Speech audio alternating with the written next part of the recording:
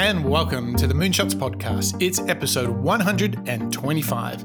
I'm your co-host, Mike Parsons, and I am joined by the man who is our resident thinker. Yes, Mr. Mark Pearson Freeland. Good morning. Hey, good morning, Mike. The power of knowing is happening today. How's your morning looking so far? It's a great morning when you get the chance to try and digest another great book from one of our top 5 moonshot authors. Mark, who are we going to listen to today? He's not only one of our top 5 moonshot authors, Mike. He was actually, as you might remember, and our listeners might remember, one of my favorite people that we've done on this show. It's Mr. Adam Grant and his new his new book, Think Again, The Power of Knowing What You Don't Know. And this is it's a pretty popular book, actually, Mike. It is, and kind of what you would expect from Adam Grant after he did Originals, Give and Take, Option B. He is quite the powerhouse, and he has brought us another big stonking book. But it wasn't us that came up with this idea, was it, Mark? What's fantastic is we're starting to definitely get some great recommendations, Mike, from our listeners. And today's episode is inspired, recommended, and actually dedicated to Mr. Rodrigo, who got in touch with us and requested that we dig into Adam Grant's new book. So, Rodrigo, thank you very much for giving us this recommendation. We have thoroughly enjoyed getting into it, and we hope you enjoy listening to us learning out loud from Mr. Adam Grant. Yeah. Whereabouts is Rodrigo from? Like, what part of the world is he doing his moonshotting in? Well, my friend Rodrigo, in fact, as we've spoken a couple of times via email and so on, is in Munich, but originally from Mexico. Oh, wow. So another man of the world, Mike. A world traveler. And we have got a huge show in front of us today. We are going to travel the world of thinking again. And so, you know, the funny thing is thinking and the art of thinking is kind of underrated. And I think a lot of people consider thinking as like a God-given gift. You either can or you can't. But I think what Adam Grant is going to teach us today is that is totally not the case. So I think we're about to rewire some of our mind, aren't we, Mr. Mark? Yeah, I think the concept of think again is that rewiring, isn't it? And what a perfect, I think, segue as well as a connection from that previous series, Mike, in the Timeless Classics. And that final episode that we did last week, show 124 with Carol Dweck and her book Mindset. This first introduction clip that we're going to hear from Adam Grant himself is actually telling us, again, building on that concept of the growth mindset, why he wrote this book, Think Again, The Power of Knowing What You Don't Know, and asks us to really look for and take advantage of opportunities that you and I can do day to day to learn and practice. In the winter of 2018, I went to a bunch of the most powerful CEOs in Silicon Valley. And I said, hey, I'd love to run a remote work Friday experiment where you just let people work from anywhere one day a week. And we can test the effects on productivity and creativity. And they all said, no, thank you. We don't want to open Pandora's box. We're afraid people are going to procrastinate all the time, that they'll never come back to the office, and that our culture is going to fall apart. Fast forward 3 years, at least 3 of those CEOs have now announced that their workforce might be permanently remote. And to me, that was such a missed opportunity for rethinking. Right? That they could have had all of 2018 and 2019 to practice working remotely and figure out how to make it work. And now I wonder actually if they've overcorrected and that many of these firms should actually be looking at hybrid models as opposed to saying we're completely remote or we're completely in the office. I was struck by what a struggle it was for a lot of these CEOs to rethink their basic assumptions about whether we could get things done and collaborate effectively if we weren't in the same room. And I think that it makes sense to stick to your convictions if the world holds still. But in a rapidly changing world, we need to be as good at rethinking our opinions and our knowledge as we are at thinking in the first place. Wow, the rethinking assumptions. I love what he did just then is he said, look, because the world is constantly changing, you cannot hold assumptions as being fixed, but they must grow, they must change and evolve. And I think that's almost like the very first thing you need to wrap your head around as we take in this book by Adam Grant, Think Again, is that we have to think again because the world is constantly changing. And I would say the timeliness of this book, given 2020, means that things changed a whole lot. And so we must go back to our first principles and go, what do we believe to be true, foundational thoughts? And to challenge ourselves to get into some of those assumptions, maybe even, wait for it, Mark, our bias, right?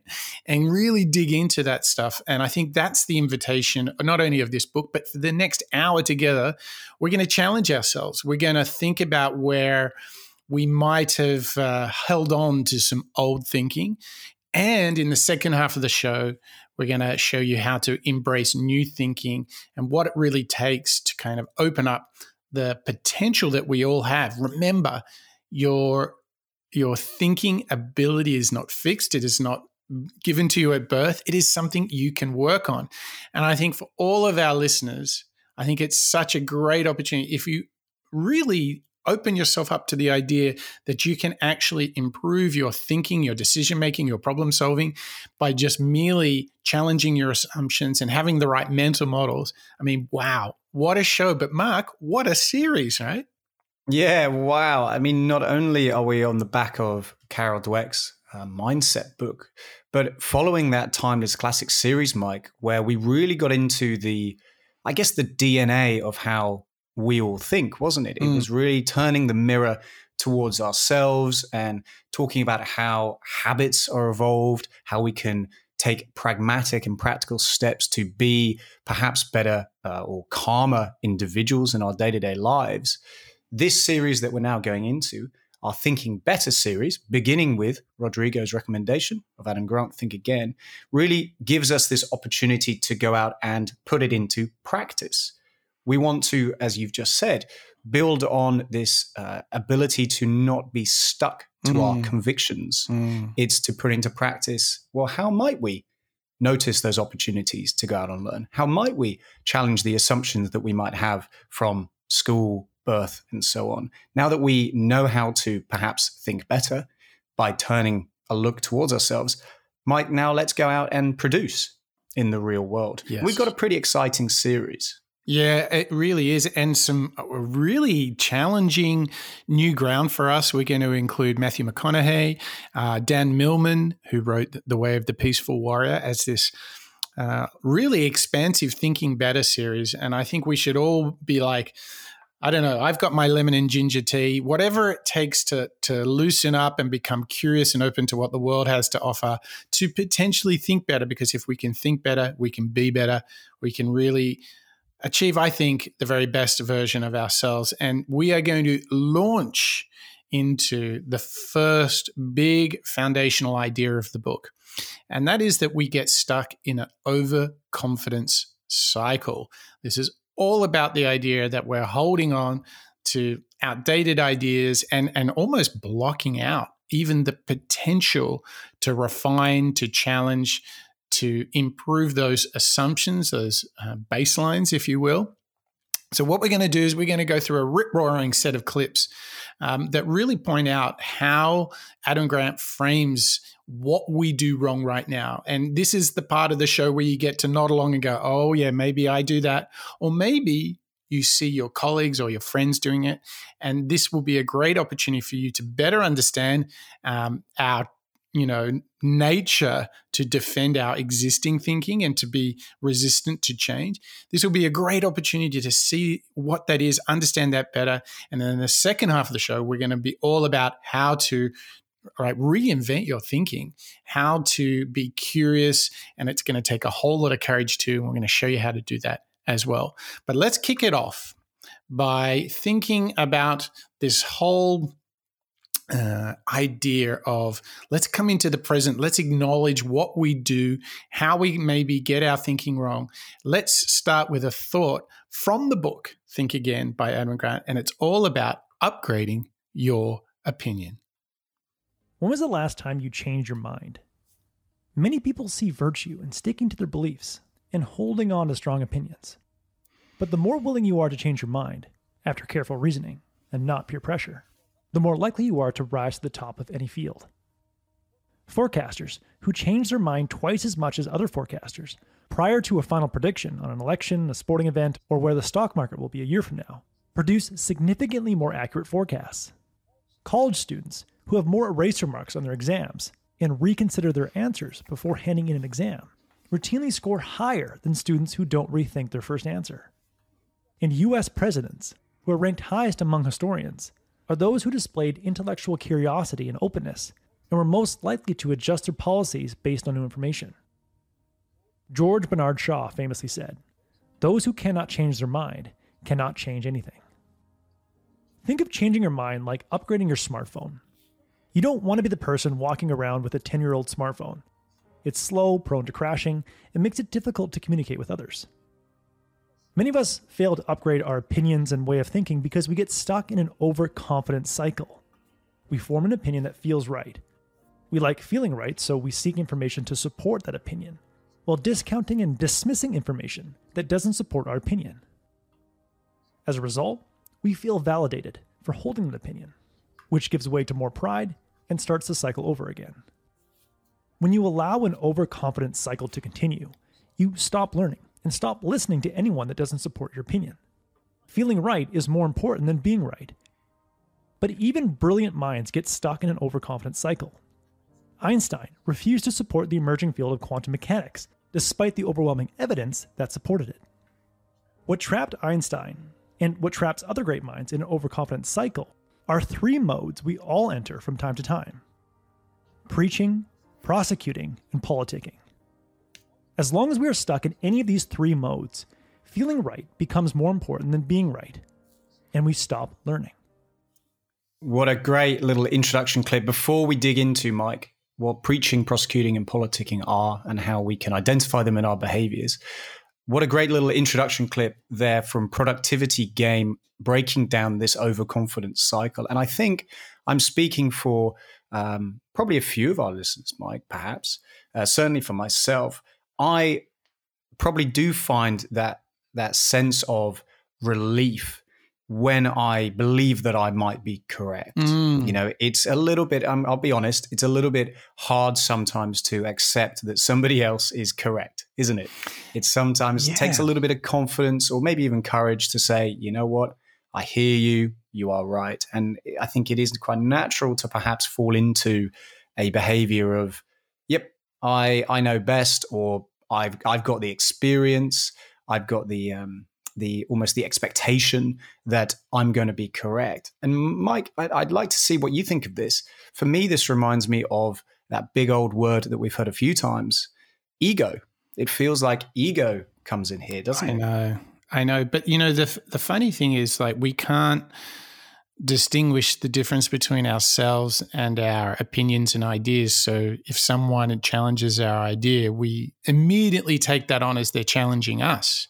And I think, you know, I think about great moments when I've been part of a team where when there's been enough safety that people don't take challenge to an idea as anything personal, that I have distinct memories of really great breakthroughs happening about solving problems, making decisions, when we've been able to detach a little bit. But I think we all too often become very stubborn and very protective of our ideas because we think a challenge to our idea is a challenge to ourselves.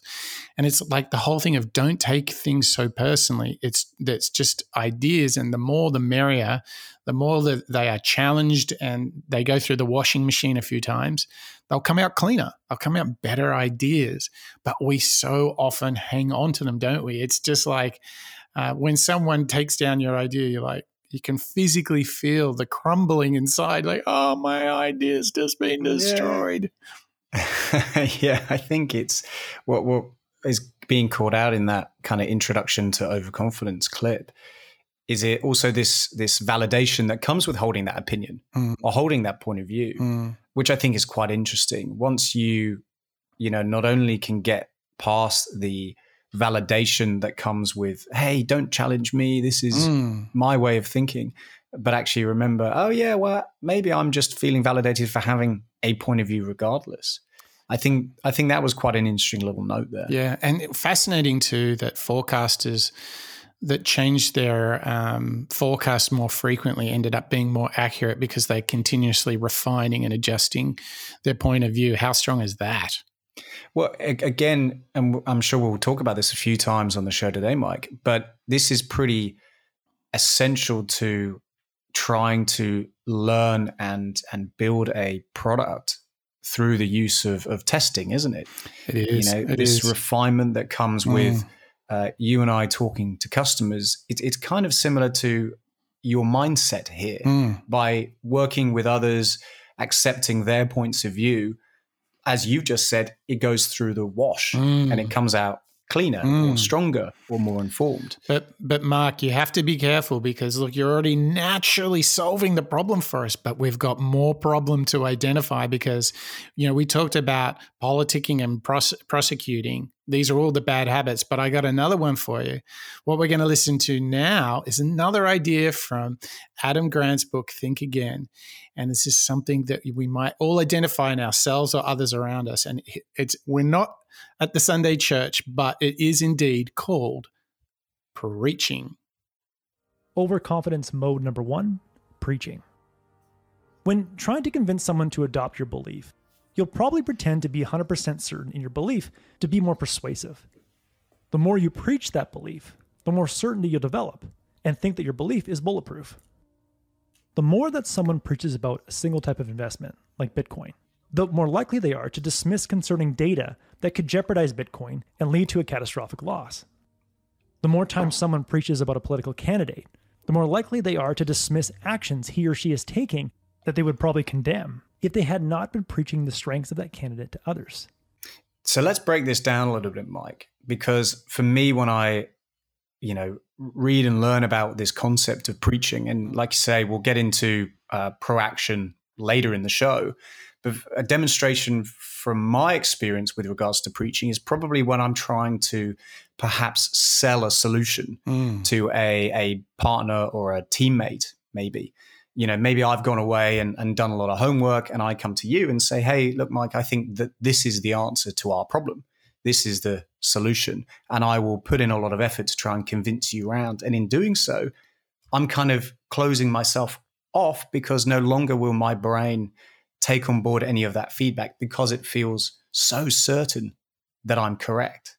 Is that how you're interpreting the preaching concept? Look, mine is even a bit more nuanced than that. I think what we do is it's like a chant. We're like, the solution to the problem is this. The solution to the problem is this. The solution, and then before you know, like you have, you're drunk on your own idea. You've said it so many times. There's no possible way you could entertain there being any other thing. You're like this preaching gets you in this trance where you think there's only one approach, but also it creates all this social capital that you've been saying this for so long, you can't afford to change. It's the preaching to yourself. You've been such an advocate. You've kind of brainwashed yourself, but also in one moment of clarity, you're like, oof, maybe it's this, but you're like, oh, I can't afford to go down that path.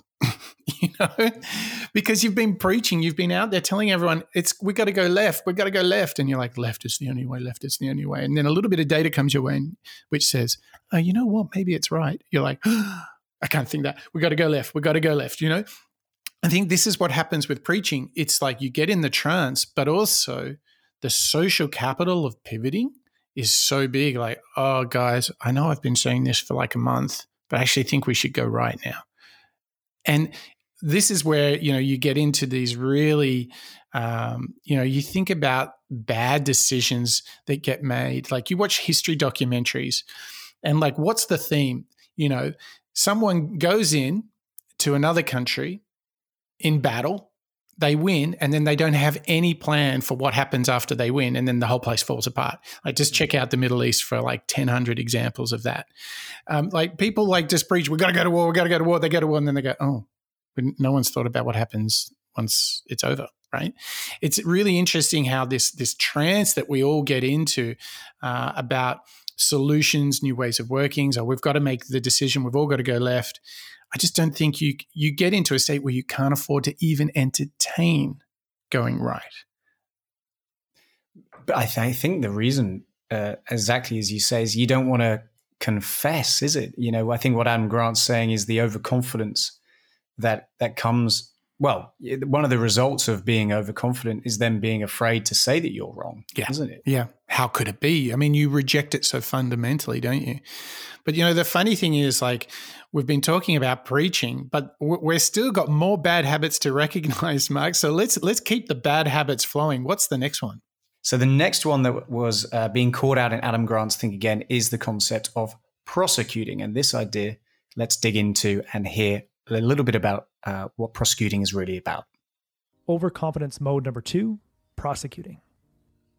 When we think someone's belief is wrong, we get busy building up a case against them and stop considering any valid points they have to say. If someone is busy bashing Bitcoin and looking for reasons why Bitcoin is a bad investment just to score points in a Twitter battle, they'll ignore or discount good arguments for why Bitcoin is a good investment and might miss a great opportunity to diversify their portfolio and protect their savings. The thing that this reminds me of, Mark, is when someone disagrees with you because you've been preaching, right? Let's follow this in Adam Grant's order. You've been preaching so much, right? We let's take the example in the clips, Bitcoin. Then when someone says, oh, no, Ethereum, you're like, no. And what we do, and this is a classic defensive mechanism, instead of just like rejecting the idea alone, we start to reject the person itself. So if you think in an information war, if somebody is putting out information and a counterparty doesn't like that information, what do? It's the saying, you shoot the messenger, right? So here what we're talking about is prosecuting, is you not only prosecute the idea in order to like make yourself feel safe because you're in fight or flight because you've been preaching. So this new idea that is different to yours, it's like a threat. So what you do is you not only reject the idea, you reject the person themselves. So by being closed-minded, not only are you going to miss out on the opportunity of perhaps diversifying your portfolio, as that example puts, but also learning from that other individual. Yeah, because you reject both the idea and the messenger, the message and the messenger, essentially. Because you've been, as we said, your ego was running rife. You think you've got the idea, and then who's this person coming over here saying it's Bitcoin? No. I'm Ethereum, man. Like however you want to play this. The interesting thing that is that it's all like in this world of guessing and assumption and bias, and you're spending all of this energy defending it, right? That's the craziest thing.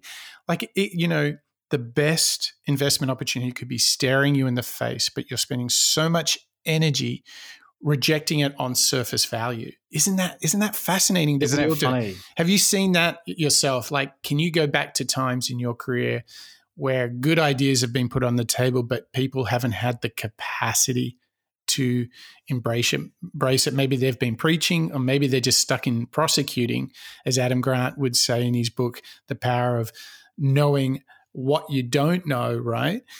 How do you see this play out in the workspace, like people just prosecuting like crazy?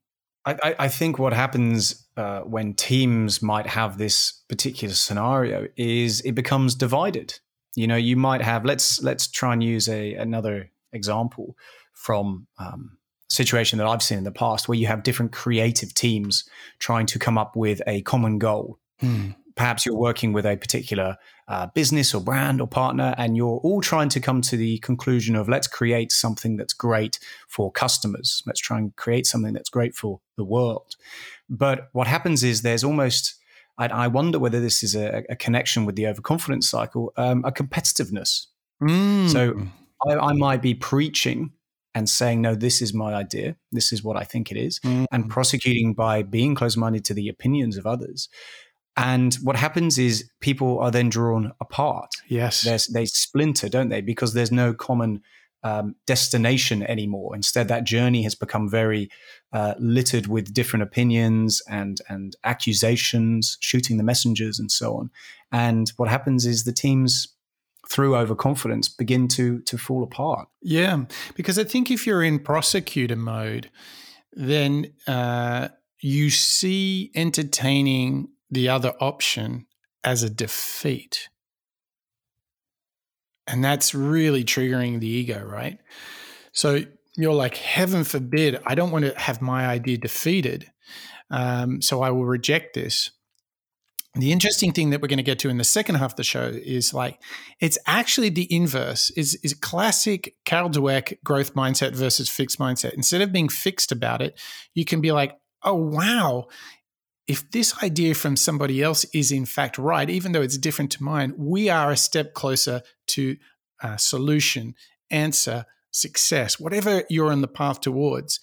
It's just this shift. And isn't it amazing, Mark, that we can all be super smart and see everything happening in the world, but unless we're capable of being disciplined in how we respond to the world, listening, pausing, thinking, it's not about ego. It should just be in the obsession towards the right answer, the right solution, whatever it is.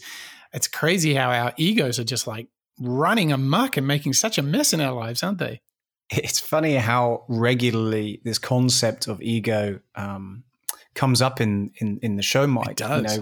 On the back of the Timeless Classic series, ego was one of the main blockers that, Dale, Covey, Toll, as well as Carol were all driving us towards. And I think this concept of embracing your own ability to kind of take ownership, that's kind of interesting. But let's talk about one more before we really get into, Mike, that solution that we keep on teasing our listeners with. Yes. There's one more mindset or behavior that I think falls into this overconfidence cycle. And this third one that we're going to hear about from Adam Grant's book is politicking. Overconfidence mode number 3, politicking. Politicking is the act of adopting other people's views because we want to be liked by them and accepted by them. In my first job out of college, I wanted to be liked and accepted by my boss, so I started talking like my boss and supported positions that he supported. Gradually, I found myself taking on beliefs and opinions that he held without fully vetting them. Adam Grant says, when we become so wrapped up in preaching that we're right, prosecuting others who are wrong, and politicking for support, we don't bother to rethink our own views, and we get trapped in an overconfidence cycle. It is such a cycle, and you can see, you could just imagine, if you look at the bad decisions in business that have happened in the world, Blockbuster not buying Netflix and so on and so forth, could you imagine how this overconfidence cycle must have been running rampant in the company? If they couldn't see the internet coming, they could have bought Blockbuster could have bought Netflix for some really tiny amount. I think it was like, less than $50 million or something at the time. Isn't it crazy that when you actually break down these modes, as Adam Grant has in his book, Think Again, you can really identify these behaviors. You've seen them in past experience, and I think we should all admit we've probably been guilty of doing this once or twice ourselves. Oh, I mean, being, drawn into any of those 3 behaviors or modes, as they're called, preaching, prosecuting, or politician, they are so, I think, easy to do, perhaps because we have kind of grown into them, Mike. So through the self-preservation piece, I'm going to try and be very good at the particular job I've got. So how do I do that? Well, I need to ally myself with the right people, or I'm going to try and protect my creative integrity, or try to protect my own, particular point of view. It's very, I think, easy to fall into that. And what I think is really interesting about today's show is trying to rewire it so that we don't fall into those patterns, because as Adam Grant's really stating here, they can be pretty dangerous. They can be pretty closed. Yeah. And with the benefit of hindsight in history, how many times do you watch documentaries and you see critical decisions being made that go on to lead to like absolute pain and destruction? You're like, oh my gosh, why did you do that?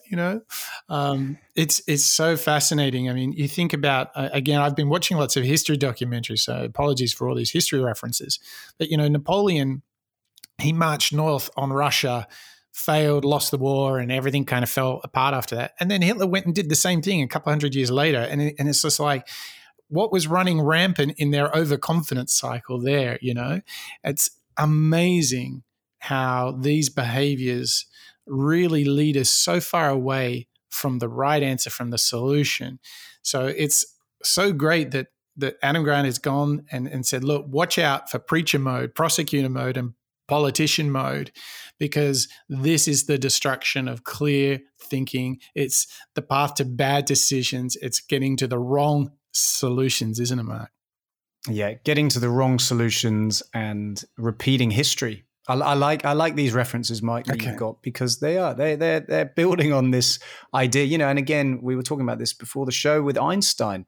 Insanity is doing the same thing over and over and expecting a different result. If there is no opportunity for us to challenge ourselves to try and think again and break out of the repetition mode of rinse and repeat and getting the same results, how are we ever going to grow and learn and do something different? Yeah. I mean, it was think about BlackBerry not having the App Store, not having the screen keyboard. There's just like a litany of bad decisions. We talked about in the previous episode, the Decca Records rejected the Beatles, right? Like, think about all of these. I mentioned Blockbuster. Think about Kodak management rejecting the digital camera because they thought they were in the film business, right? That's right. There have been so many, as we look back, they almost seem pretty fundamental, don't they? And maybe it's hindsight, maybe it's, knowledge of the future now. But it's so interesting to see that a closed or fixed mindset at one point was so pivotal to all of those brands. And if they'd only had that, I think, confidence that Adam Grant's really inspiring us to try and follow, wow, where could they be now? Yeah. I mean, I think what we have tried to do for the first half of the show is make a case for like being aware, drawing everyone's attention. All our listeners, I really want you to understand that humans are unique in the fact they have cognitive function, right? They can think, right? But here's the problem. Like, our thinking can run us astray. We learned that in the classic series. Our thinking can overwhelm ourselves. We are different from our thoughts. You've got to take control of them. And you've got to know that, if you're on a mission to go and do something special, something that's going to have some impact, if you're daring to do something different, you're going to have all these important decisions to make, and it is human nature not to get them right. Motorola chose not to do smartphones, thought the flip phone was it.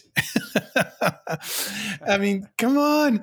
And, obviously Google could have been purchased. I think it was really low by Excite. I think it was like $1 million or something like this. Yahoo turned down a Microsoft, and Yahoo is like peanuts these days.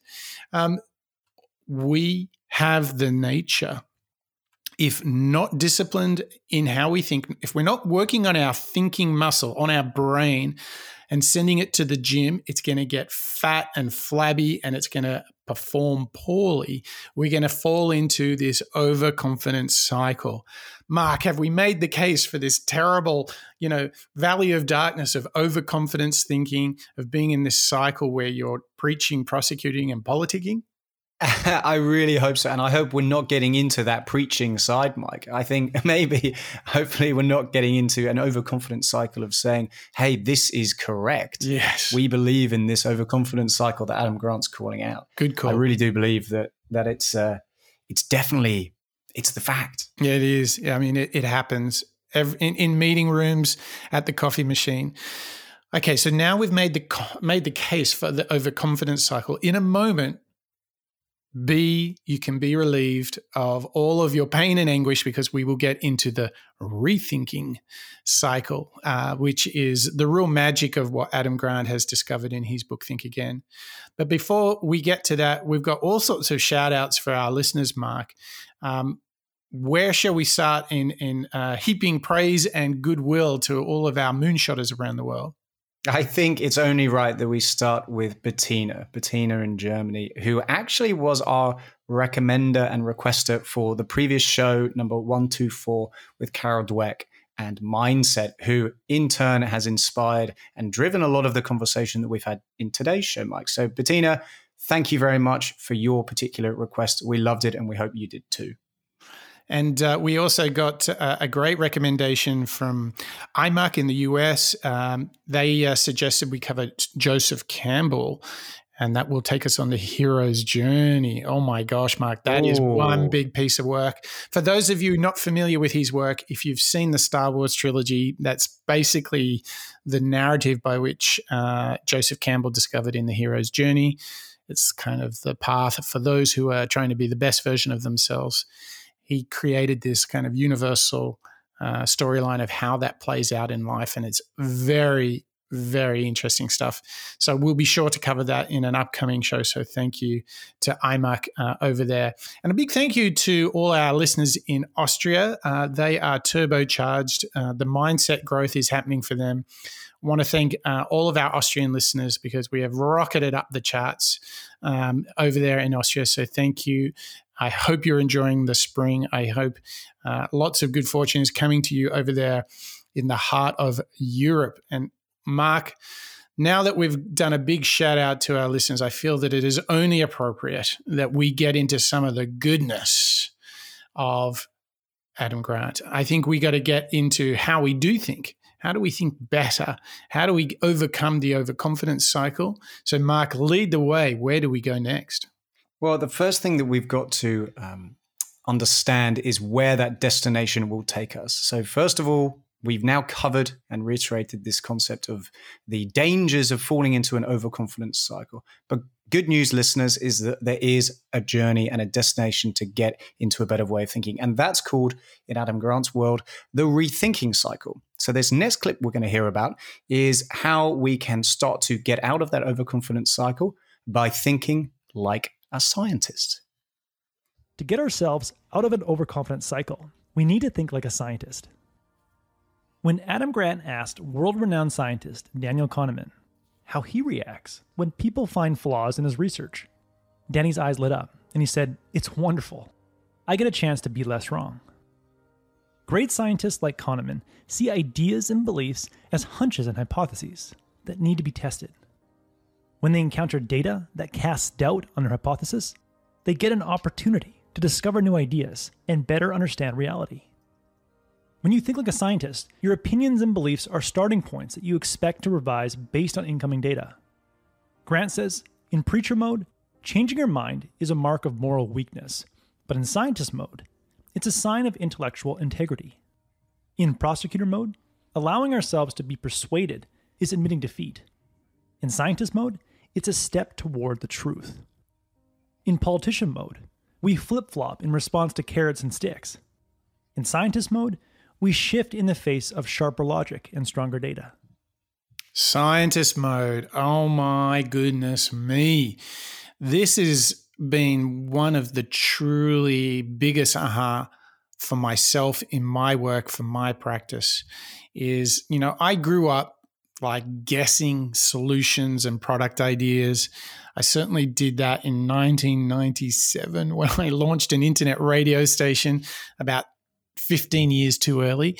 But the interesting thing here, Mark, is if we can just put our ego aside for a moment, every bit of feedback or challenge that you get for your idea only helps it get better. It's so Zaha Hadid. She's like, challenge is great. Just makes me better. It's so growth mindset, taking on adversity, getting comfortable with discomfort. It's all about it's helping you get to a better answer. And I love what Kahneman says, who's one of really a fantastic author. And he says, it's a chance for me to be less wrong. And what I love about that statement is it's a chance to not only improve, but he's just saying rather than to be more right and better than everyone, he's just saying, well, this is a chance for me to be less wrong.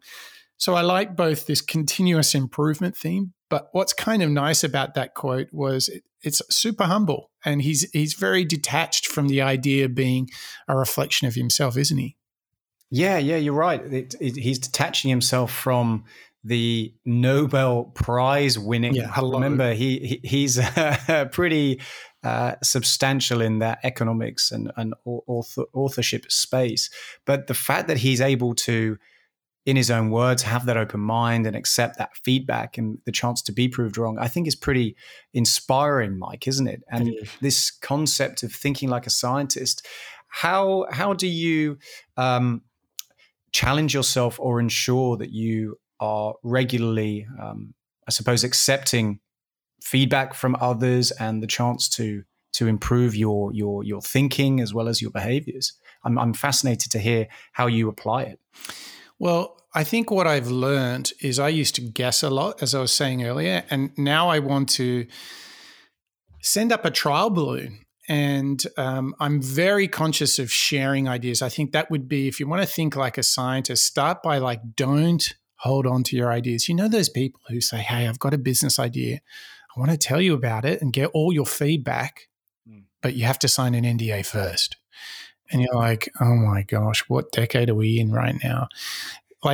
Share your ideas. The more you share, the more you're going to get feedback. And then I would always take a breath and not respond with your gut reaction, because that might be your flight or fight instincts, right, kicking in, and try and be like Daniel Kahneman.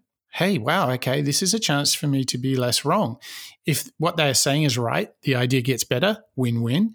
If it is not valid upon inspection, well, that has only given me the chance to reevaluate my idea and it passed the test. Good, right? So I think it's this thing that Patrick Lencioni points out in his book, The 5 Dysfunctions of a Team, and that is this opportunity to create trust in a team so really tough conversations can happen, where ideas can truly be challenged without judgment, without prosecution, without preaching or politicking. It's just good, old-fashioned debate of the facts and the insights and evaluating the options for action. I think this is the environment you want to create. And I would always, when having your own ideas and you're sharing them, then the next thing I would always be doing is asking yourself, where is the proof? And I've told this story a lot on the show, that so many people come to me and say, I've got an idea for an app, whatever. And I'm like, okay, how many people have you tested this idea on? And it's always single digits. And that's just simply not enough. If you want to be a scientist, go out and validate with 20, 50, 100 people. Now you're talking about some scientific proof of and at least testing and validating. I mean, this is what the lean startup method is all based on, a more scientific method to validating ideas. So I don't know, Mark, but that's how I try to do it. How about yourself? Yeah, I mean, I taking inspiration from a lot of the references you've just said, I totally agree. And the first step for me was coming to terms with being able to accept that feedback, right? And not to respond in a self-preservation or defensive way. You know, when you do accept, and when you're aware of the preaching, the prosecuting, and the politicking behaviors and the modes that we've just covered, I think you can start, and also going back to last week's episode with Carol and mindset, when you do have the capability to understand and be aware of your ego and the pitfalls of having that fixed mindset, you can accept those pieces of feedback, those data points, those requests from others. And you're right, that's only going to get better based on that proof, that evidence, removing those gut reactions. I think you're quite right. Yeah, for me, I mean, if I want to be an advocate of, thinking like a scientist, as, Adam Grant outlines in his book, Think Again, for me, what's so brilliant is when you go out and test an idea with third parties. I mean, you have to be a little bit careful that you don't just test with your inner circle, whether it be family or friends or a couple of very, very close colleagues, because their tendency is going to be to just say, yeah, it's a good idea. Go out into the real world, intercept people and say, hey, here's a thing. I want your feedback. What's really fascinating for me is that if you get feedback that the idea is terrible, then okay, great, let's make it better. And what I would sell you on, wouldn't you rather, test your idea early like that rather than all of those mistakes that I was making an inventory of where companies made bad decisions, launched bad products, and then the implications, the millions of dollars of consequence that came out of this bad thinking, this overconfidence cycle? Wouldn't you rather go out there and just get a bit of feedback and get on the right path earlier in the process to be building something that is better, that's going to help users more, that's going to be more viable as a business? Wouldn't you rather feedback that either says to you, hey, you've got a good idea, or B, makes your bad idea a good idea? Either way, it's a win-win, but you've just got to be objective about searching out validation, testing, feedback of any ideas. And I think that really starts with don't hold on to your ideas, because ain't nobody giving you feedback if they don't know about your idea, right? Oh, I like that. Don't be closed to those user feedback, because that's how those ideas, products, and so on are going to get better. Absolutely. Yep. Absolutely. You're right. So I think the build on all of this that we can do together with Adam Grant is that once we open ourselves up, once we share our ideas, improve them, or, enjoy that halo effect of validation, what we can do is we can create a whole new cycle. If we're pushing away from the overconfidence cycle, we can then get into this whole momentum from the kind of rethinking cycle. So we're thinking like a scientist. And now let's hear about how Adam Grant's book can tell us about this rethinking cycle. Start thinking like a scientist by getting curious every time you experience doubt. The moment doubt turns to curiosity, you have an opportunity to discover new ideas and experience the joy of learning. By learning and improving upon your ideas, you gain confidence in your capacity to learn, while remaining humble about what you didn't know and what you still don't know. This is known as confident humility. Doubt leads to curiosity, which leads to discovery, which leads to confident humility. This is known as the rethinking cycle. One way to keep the rethinking cycle going is to update a note on your phone that contains two lists: things I don't know and things I've learned recently. When you review both lists, you stay humble but confident in your ability to learn. Adam Grant's Things I Don't Know list includes art, financial markets, fashion, chemistry, food, and why British accents turn American in songs, and why it's impossible to tickle yourself. Another way to stay in the rethinking cycle is to listen to podcasts with people who make you think, even if you disagree with what they think. In the end, an overconfident cycle ensures you spend your life defending outdated ideas and refusing to learn, while a rethinking cycle increases your mental flexibility and allows you to experience the joy of learning.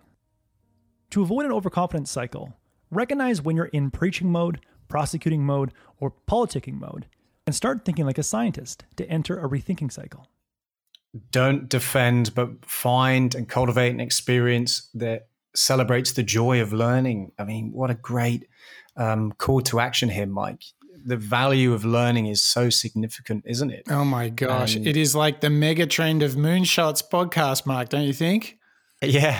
If there's anything that we try and do for our listeners, Mike, it's learn out loud. Yeah. It's leave every show having learned something new. And I love that little tip that gets called out in that clip: keeping a note on your phone or your computer that calls out two things. One, a list of the things that I know, and the second, the things that I don't know. I love the idea of having the mental clarity to accept the things that you don't know, because then it, for me at least, it kind of inspires me to maybe go out and research a little bit more. You know, for example, Mike, I might not know about nutrition that well. Mm-hmm. I might not know a great deal about how to balance the way that I consume food and so on in order to get the most out of my performance, whether it's mental or physical. So maybe that would go on my things that I don't know list. And for me, at least, that would inspire me to maybe take some time out of my day to listen to a podcast or go and research it online. There was a very good moment in that clip where they talked about this key opportunity when you don't know how that's an opportunity. And I want to take us back there just for a moment, because I feel like if there was one thing you could take from this show, if we could get really focused on one moment, it is when we feel like, oh my God, I don't know, I don't have the answer. And I feel like we have a choice. We can either be open to that feeling when we have the thought and then we respond emotionally. We can be optimistic and curious, or we can be negative and shut down. And I feel that might be the magic moment, Mark. If we could take this entire show and say, do one thing as a result of this show, all you moonshotters out there, if you could do one thing, I believe it's the choice of catching yourself when you're about to launch into preaching, prosecuting, or politicking, and rather turning it into more of a growth mindset and say, okay, cool. Let's see how we can take this on board, learn it, understand it, make the idea better, find a solution. Don't you think if we can catch ourselves at that moment, that's where it all changes? Yeah, I think you're right. Carol Dweck was calling it out in the previous show. If you can notice the triggers that showcase your behavior falling into that fixed mindset, you can then know how to react and you can go out and grow. And I think you're totally right here.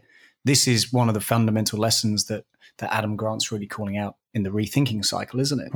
If you do notice maybe your consistent behavior, you can then choose how to respond. Again, Mike, it kind of feels like we're going back to this ego, isn't it? This awareness of knowing how you respond day to day, historically, whether you fall into your preaching, your prosecuting. And it's okay. We all do it, right? We all do it. We all do it.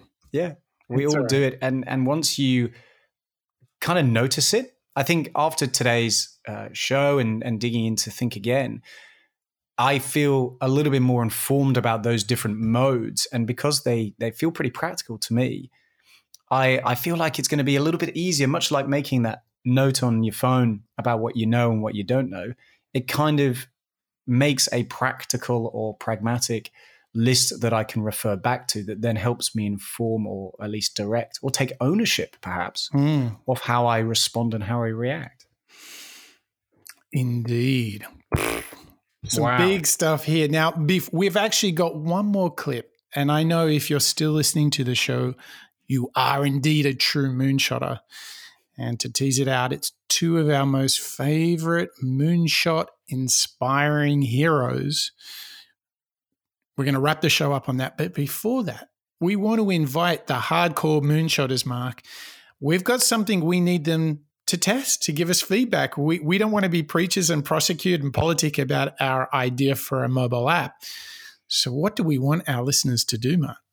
Well, listeners, as we try and encourage you to give us your recommendations on who to enable us to go and cover and research in future shows, we want to invite you to pop along to www.moonshots.io and inform us by signing up or not signing up in case, if that's the case, to our beta mobile application. This application will do three things. It's going to enable you to listen as well as interact with the show. You can vote for future shows as well as get some training and even coaching on some of the main lessons and frameworks that we talk about on the show. But as Mike's just said, we're not here to direct or inform what we go out and create for you, our listeners. We'd love to involve yourselves. We'd love to hear from you. And depending on how many people we get signed up, I think in last week's show, Mike, we decided on a nice round 100 listeners. I think signed so. up. Yep. So depending, listeners, on your interest and your desire to come and learn out loud with us, we'll go and create a Moonshot app for your smartphone. So in your hop along. Yeah. Yeah, definitely we'll have it in your hot little hands, right? Just imagine you could learn all the models, you could interact with the show, you could vote up and down for your favorite heroes for us to check in.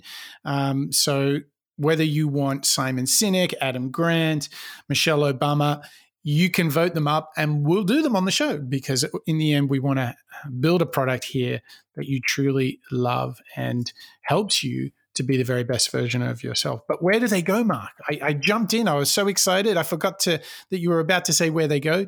Mark, give them the answer. Pop along to www.moonshots.io to find out more. Super.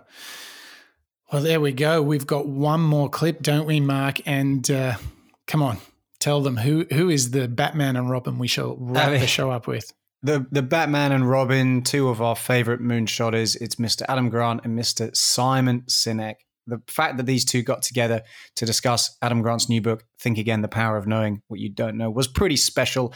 And I certainly enjoyed digging into a lot of the things that they had to say. But Mike, we couldn't end the show today without hearing a little bit from the two of them discussing the ideas of others. So this last clip to play us out on today's show, Think Again, it's Adam and Simon talking about how we should all aim for humility.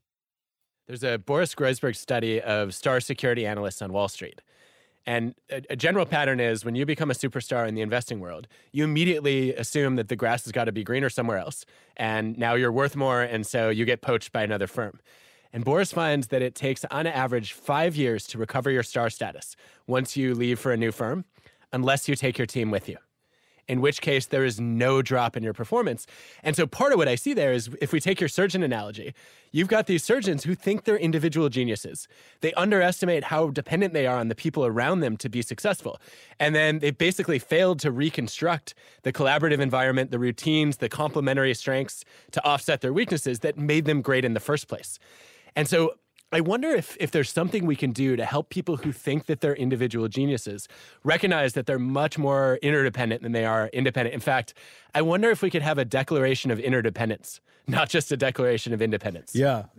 This is something I've talked about for a while, which is our country has over-indexed on rugged individualism. You know, that it's not all about the me and the self-help and the like, how do I get ahead? And, you know, like we have an entire section of the bookshop called self-help. We have no section of the bookshop called help others. And you're right. You know, no single human being has ever achieved anything by themselves. Even if it was just their mom saying, you can do this, you know, there's always someone, a relationship that believes in us. And I completely agree. And I think this goes to humility. Bob Gaylor, who's the 5th Chief Master Sergeant of the Air Force, has my favorite definition of humility. He said, don't confuse humility with meekness. He said, humility is being open to the ideas of others, which I absolutely love. I like that a lot. And so if I overlay that on the Brad Owens work we were talking about, he would break humility down into 3 buckets. The first one is learning from others, which is exactly what that quote is highlighting.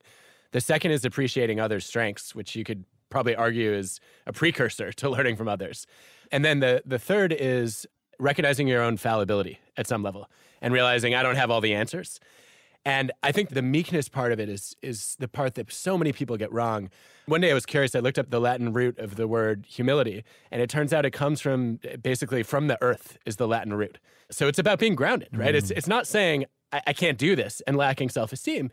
It's saying, you know what, I may have strengths, but I have weaknesses too. I'm imperfect. And because I might make mistakes and I'm human, I need to learn from other people. Yeah, they're not mutually exclusive ideas. I mean, we know people with huge egos that are very humble. And to your point, like they know they're good, they think they're good, they're ambitious, and yet to all those definitions from Brad Owens, they're open to the ideas of others, they respect others, and they're very open about what they know and what they don't know, and where they need help. Woof. Sinek, Wowza. Grant, same room, talking about how to be the best version of yourself. Does it get any better than that? No, I don't think it doesn't. Learning from others, don't have that fixed approach or that fixed mindset. These two are bringing it home for us, aren't they, Mike? Yeah. Now, of preaching, prosecuting, and politicking, which one are you going to put a special focus on avoiding? For me, I think it's preaching. Yeah. You know, going in with perhaps blind a blind opinion and putting the blinkers on. You know, this idea of, and I like the connection, and I just want to revisit it as a final thought from my side, Mike, which is not only is preaching an external thing that you can do to others, but as you called out, it can also be a little bit more macro. I can preach to myself, and in doing so, close my mindset to other ideas that might come in from other people. I thought that was a nice build. Yeah, me too. So, and it's funny how that preaching relates to that last clip about Sinek and Grant just riffing on it. It's better together, right? It's better together because once you do share ideas, it can only get better. 1 + 1 = 3. There you go. You got it. Well, Mark, thank you ever so much. We've kicked off a new series. We've kicked off with the latest Adam Grant book. I mean, and it all comes back to saying thank you to Rodrigo, who recommended it. So thank you very, very, very much indeed, Rodrigo.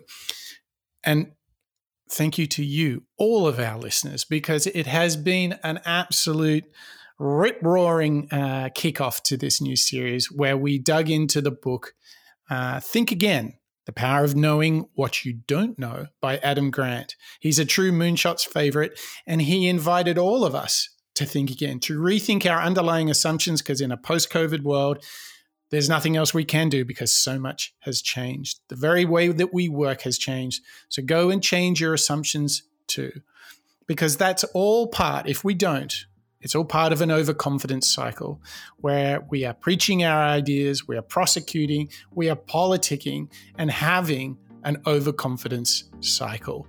So we don't want to be there. We want our ideas to be great. So how do we do it? Well, Adam Grant paved the way for us. He said, think like a scientist. Kickstart a rethinking cycle where you're open and curious in the moment. Make sure you look for really good ideas, good data, good facts, and know that one thing above and beyond all others is you have to be humble. You have to think with others, because if you think with others, not only will the idea be better, the decisions you make will be better, and you will truly be on the path to a better version of yourself. In fact, as all moonshotters are, you will be on the way to being the very best version of yourself. All right, that's a wrap of the Moonshots podcast. We'll catch you next time.